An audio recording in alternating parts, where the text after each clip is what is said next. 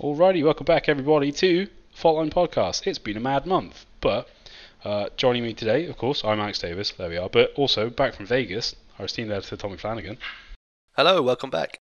And my esteemed colleague Raf Cohen. Hello. So, Tommy, NAB. It's been an adventure from what I can hear.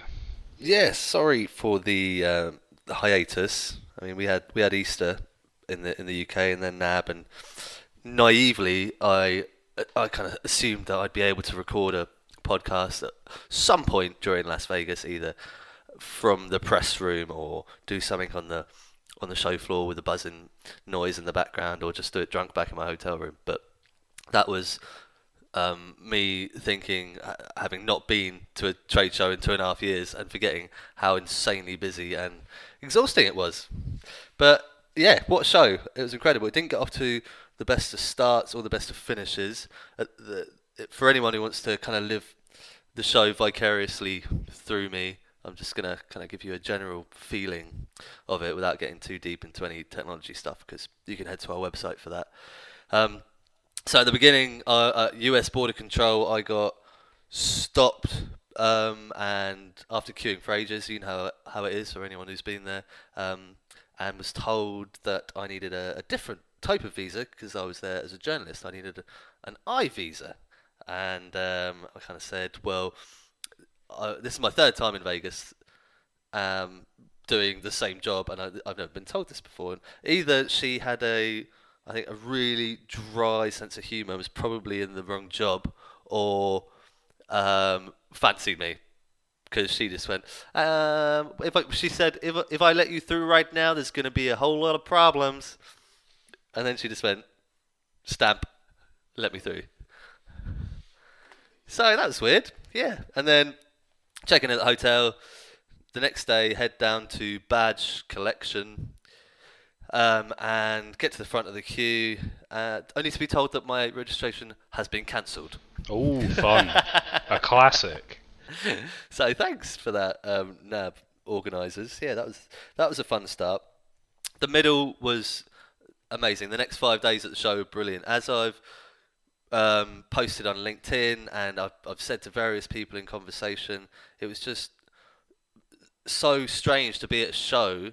Not just to be at a show after so long, to be at a show where people was so just elated. It was bizarre. You know, even day 1, 2, you might expect that. Even after 4 or 5 days, people were still like absolutely buzzing just to be there. And interviews were really jolly, laughing and joking throughout.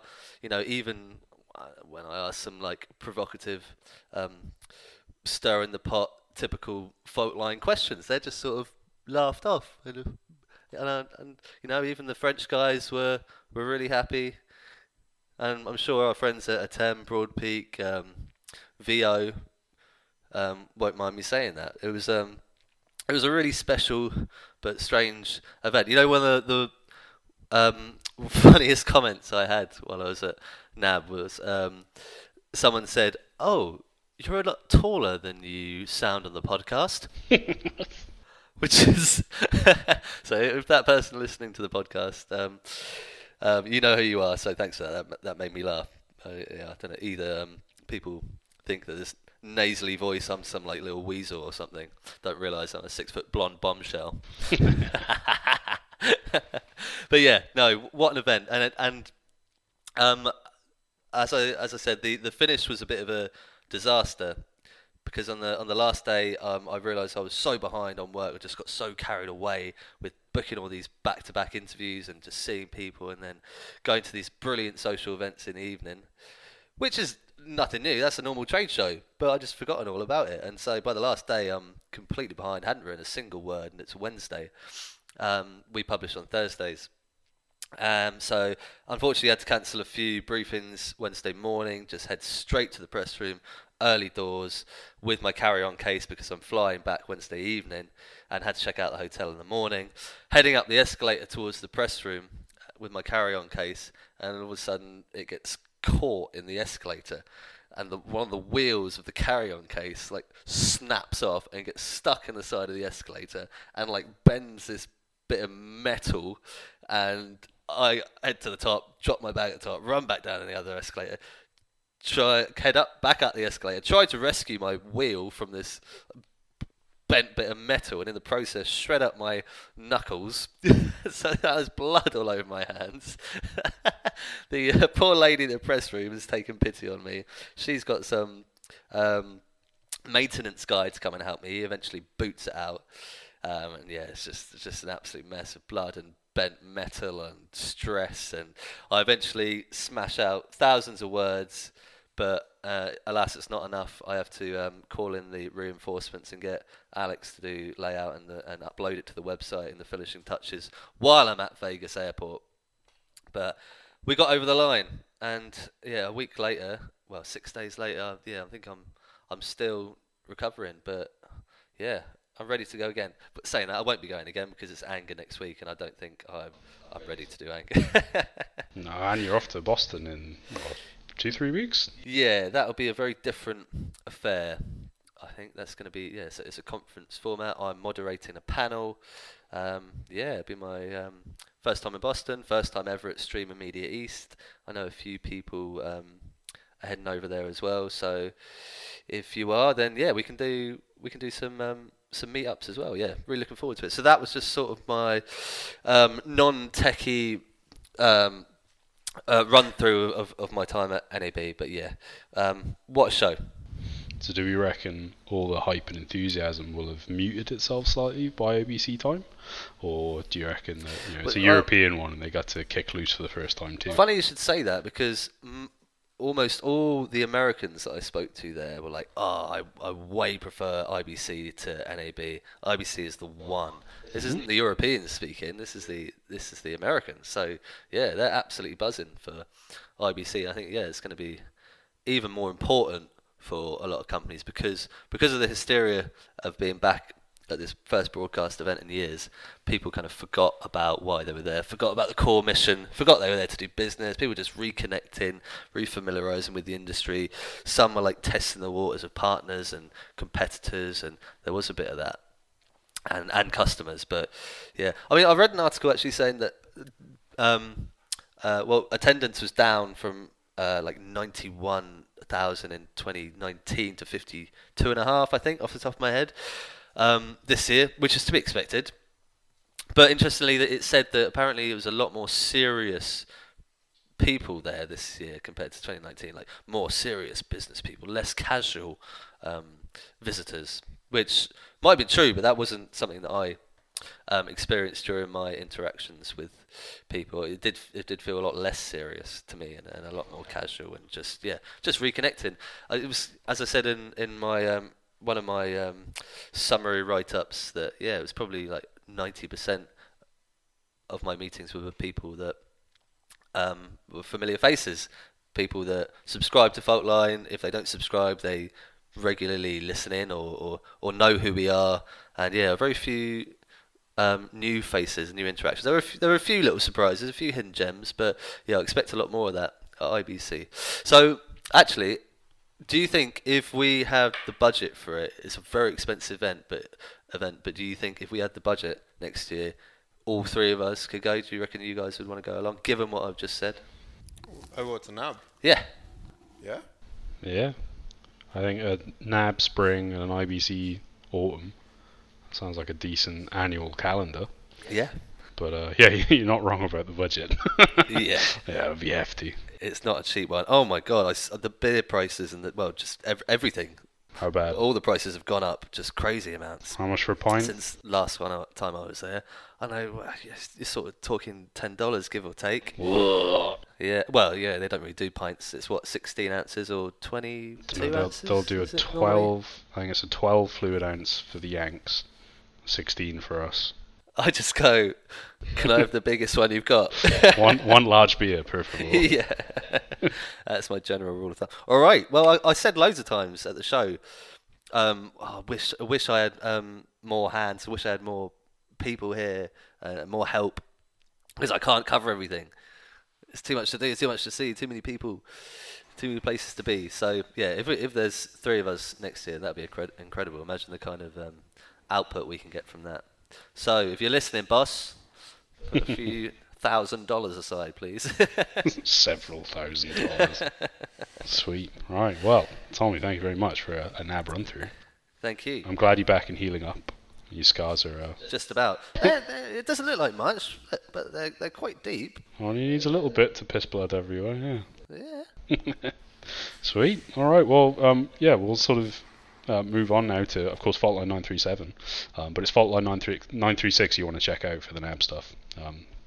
But yeah, Rafi, this week you've been checking out Amazon's voice surveillance exposed, and Apple grapples with clean ads. So, Rafi, what's going on here? I guess just two different stories really showing the big tech struggles with data privacy, consumer privacy policies. Constantly regulators increasingly ring fence what they're able to do with their data. And these two stories just kind of show different ends of the spectrum. Amazon, which says it's doing loads of stuff to get out in front of regulation, but it seems that a bunch of researchers have just exposed that it's actually still very behind the times. And then you've got Apple, which has made an effort, but it's kind of coming back to bite it. But we'll start with Amazon. There's a study here from 4 universities from across the US, and they found that the Echo speaker is essentially using voice data to target ads outside of Amazon's remit. So it's not just saying that you asked about this certain song or TV program, so you're going to want to buy this thing on Amazon. You're getting ads. If you're just logged into Amazon on a web page, you're getting ads on all other websites you visit that are related to that thing. So there's quite a big accusation here about Amazon being a black box and really just spreading your data wherever it can to make as much money as possible.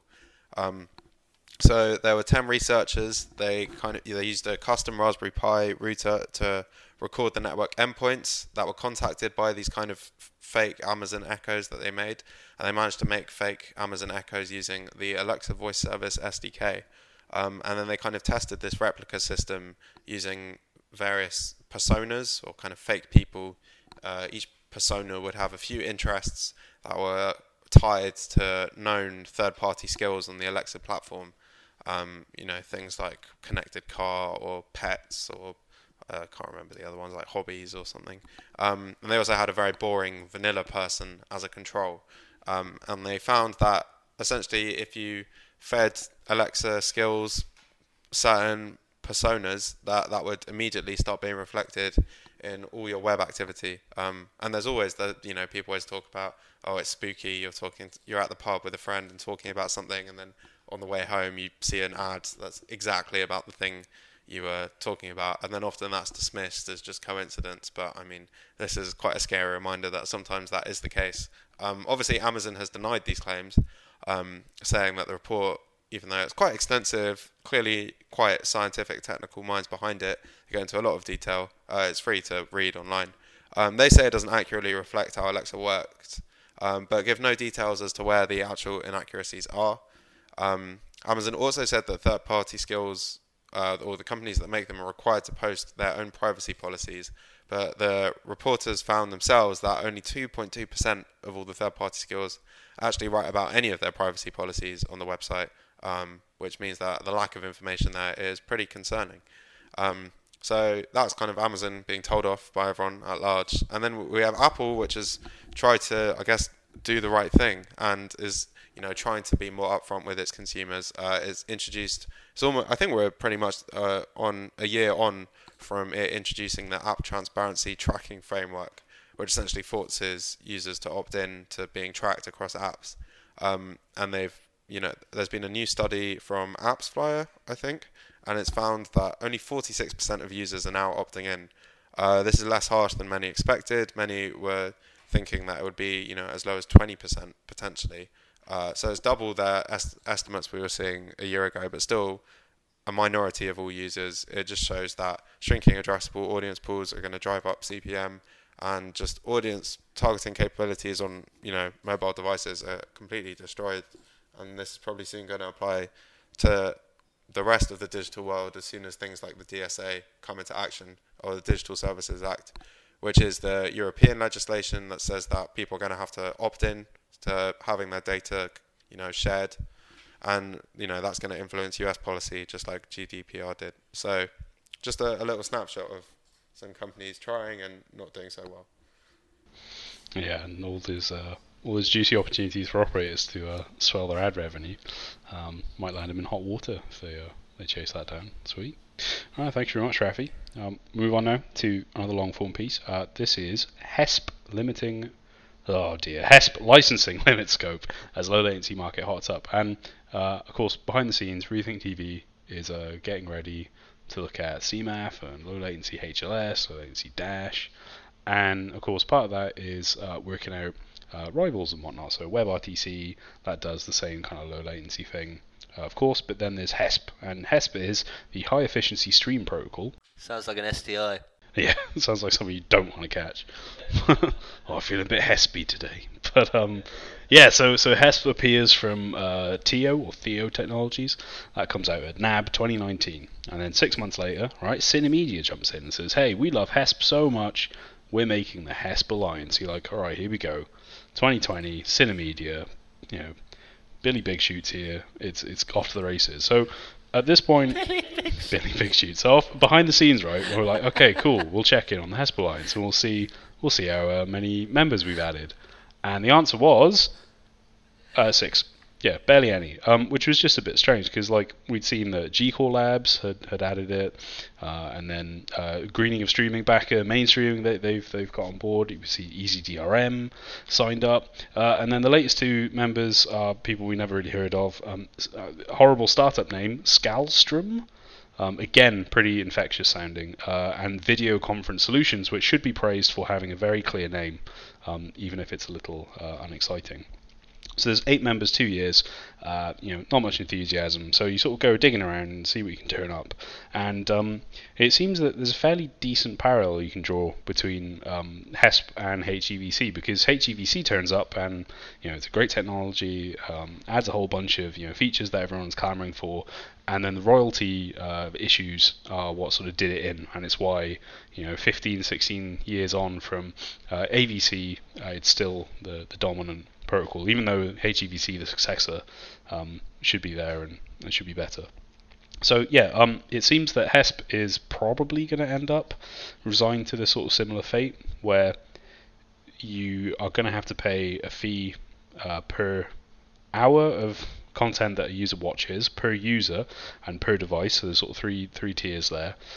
Annual caps at $25 million. And HESP Alliance itself is the one that will be working it out. We're not really sure if there's going to be discounts, like volume discounts. It doesn't look like it because of that cap. But sort of under the hood, like HESP looks really similar to LL Dash, and if it's that close to Dash, then the sort of question remains like, well, why wouldn't you go with low latency Dash plus CMAF? Because if you want the low latency bit, Dash is kind of this open sort of de facto standard. Low latency HLS coming in as well. So like most of the workflows are already familiar with HLS and Dash, so implementing the low latency versions won't be so bad. So yeah, HESP sort of it's there, and there's not all that much going on with it really from the outside. We did a bit of questioning, and we know that some major CDNs are sort of supporting it, and some of the sort of smaller, more focused providers are there and they're ready to do it, and like it's poised. But again, it just comes back to that sort of question of, well, why am I going to pay for it if I can use one of these alternatives for free? And I guess for Cinemedia at least, it sort of jumped onto HESP really quickly so that it could sort of, I guess, corner the market to some extent. It could be the HESP online video platform. And currently, it doesn't really look like there's sort of much interest in it. So yeah, that opens up the the classic fault line angle of arguing about standards and efficiency, and what if we could all work together and just make one really nice technology? But we all know that's a very naive and utopian view of it, and it's inevitable that we end up with stuff like this. That's exactly why I used that quote as one of the crossheads in this week's issue. You're theoretical and obviously very what's it called when you ask a question that doesn't get an answer? Yeah. Oh, don't do this. Don't rhetorical. That's it. That's the rhetorical. That's the one. Obviously, a rhetorical question. Answering my own question. Could there ever actually be a single agreed upon way of streaming video? Yeah. Obviously, the answer is no, because this is streaming video. Yeah. But that's what it's all about. keeps us on our toes. Exactly, and it's like almost daft as well, because like you go like down a level to like HTTP and stuff, and like TCP and UDP, and like those are like completely common languages that everyone agrees upon, and there's only one way of doing it. Because if you try and do it differently, you're just like cutting yourself off from the rest of the internet. And the other narrative of video makes up so much of the internet traffic, you just sort of look at it and go, well, even saving a few percent in like video streaming efficiency would have this amazing benefit. Surely we can work it. No, you can't. Nope. No, VLOS needs some royalties. So absolutely not. Yeah, open the wallet. Got to line some pockets somehow. Exactly. So there we are. That's the long form stuff for Faultline 937. I think we'll probably stick with the traditional format and go to 5 years ago this week. So Rafi, 5 years ago, what was going on? Southeast Asian OTT platform iFlix announced that it was expanding to 8 new countries in the Middle East and North Africa. It just received a ton of investment from Sky, which was driving this expansion, as was the pressure for kind of newer services to grab a foothold in emerging markets, because the likes of View and Netflix were kind of racing to make their mark as well. So iFlix was founded in 2014, and by 2017 it had a base of 5 million users. It'd grown to 25 million by 2020, but then it was acquired by Tencent, and we have no idea what's happened since. No, the Chinese competition regulators have been turning the thumb screws. Tencent. Yeah, pretty much. Yeah, Tencent's been slapped down several times. So yeah. Going back to a comment from earlier, actually, you said last week's issue is where you go for the NAB stuff, which isn't actually true, because last week we had 7 stories from NAB, and this week we got 5. So they're both bumper issues. Next week I might scrape the barrel for 1 or 2 more, but we might have moved on by then. But yeah, this week's issue and last week's issues, yeah, there's loads of great stuff. And actually, one of the big news stories this week, separate to NAB, is that it happened in the Wi-Fi world, is that AirTies, actually that was late last week, has just agreed a deal to be taken over by a private equity firm, and ASIA early this week has sold its CloudCheck Wi-Fi assets to a company I've never heard of before called DZS. So the fact that those 2 deals are just days apart is just mad coincidence. So I'm hoping to get AirTies CEO Philippe on the phone next week. He's at NAB, but I have been told that there might be time to squeeze in a phone call. So, yes, a lot more to come on that. Fingers crossed. The big news story of this week. Sweet. Excellente. My other little patch is content. And to be honest, not much happens in content. But this week we've seen a whole bunch of cancellations. And possibly the big one, Netflix binned Space Force, which is the sort of Steve Carell starring show about the new sort of American thing. But that's been ditched. I think the cynics mean that you dive on it and say, oh, they're trying to cut costs, because they've also ditched some animated stuff as well. But then we've sort of seen that this is possibly the season for killing shows off, because Warner Discovery and Paramount have done it as well. And yeah, just another like slight point, box office stuff, like it seems that the mood is pretty high. But the Northman, which was this, art house, high fantasy, Viking, slasher, woo, and it was really billed as a sort of a resurgence, like a line in the sand that we were going to return to sort of fun, weird Hollywood films. And $90 million budget, it made $25 million on the first weekend. So yeah, the hope of more exciting Hollywood that isn't just superheroes beating each other up has been kicked to the drain yet again. So we'll see if that's a lasting effect. But with that, chaps, I think we've reached the end of Fault Line 937. And Tommy, possible NAB follow-ups next week, but anything else lined up for 938? Well, as I said, hopefully a call with AirTies. AirTies. I don't think I've got anything else booked in. Possibly. Oh yeah, Mola TV. Anyone heard of them? No. Hopefully a call with them. They've got like some big fat bluefish logo. Does that sound familiar? No, probably not. Well, yeah, we'll find out. Big fat blue fish. Well, yeah. I'm sure whoever spent however many hours designing that. I'm getting cancelled next, I think. Yeah, too dismissive of logos. Right, thank you very much, everybody. Of course, head to rethinkresearch.biz to check out the free fault line 4-week trial. So there's where you'll find all our NAB stuff. Also look at Rethink TV's sort of mailers and stuff, because we've put out our SVOD forecast finally, and I never want to look at it again, but I know I'll have to. Podcast review would be lovely if you could in your app of choice, and keep us in the loop. If you got any juicy tips, any juicy goss, fire that across, and we will see you next week probably. Fingers crossed. But anyway, bye bye from me. Cheers then. See ya.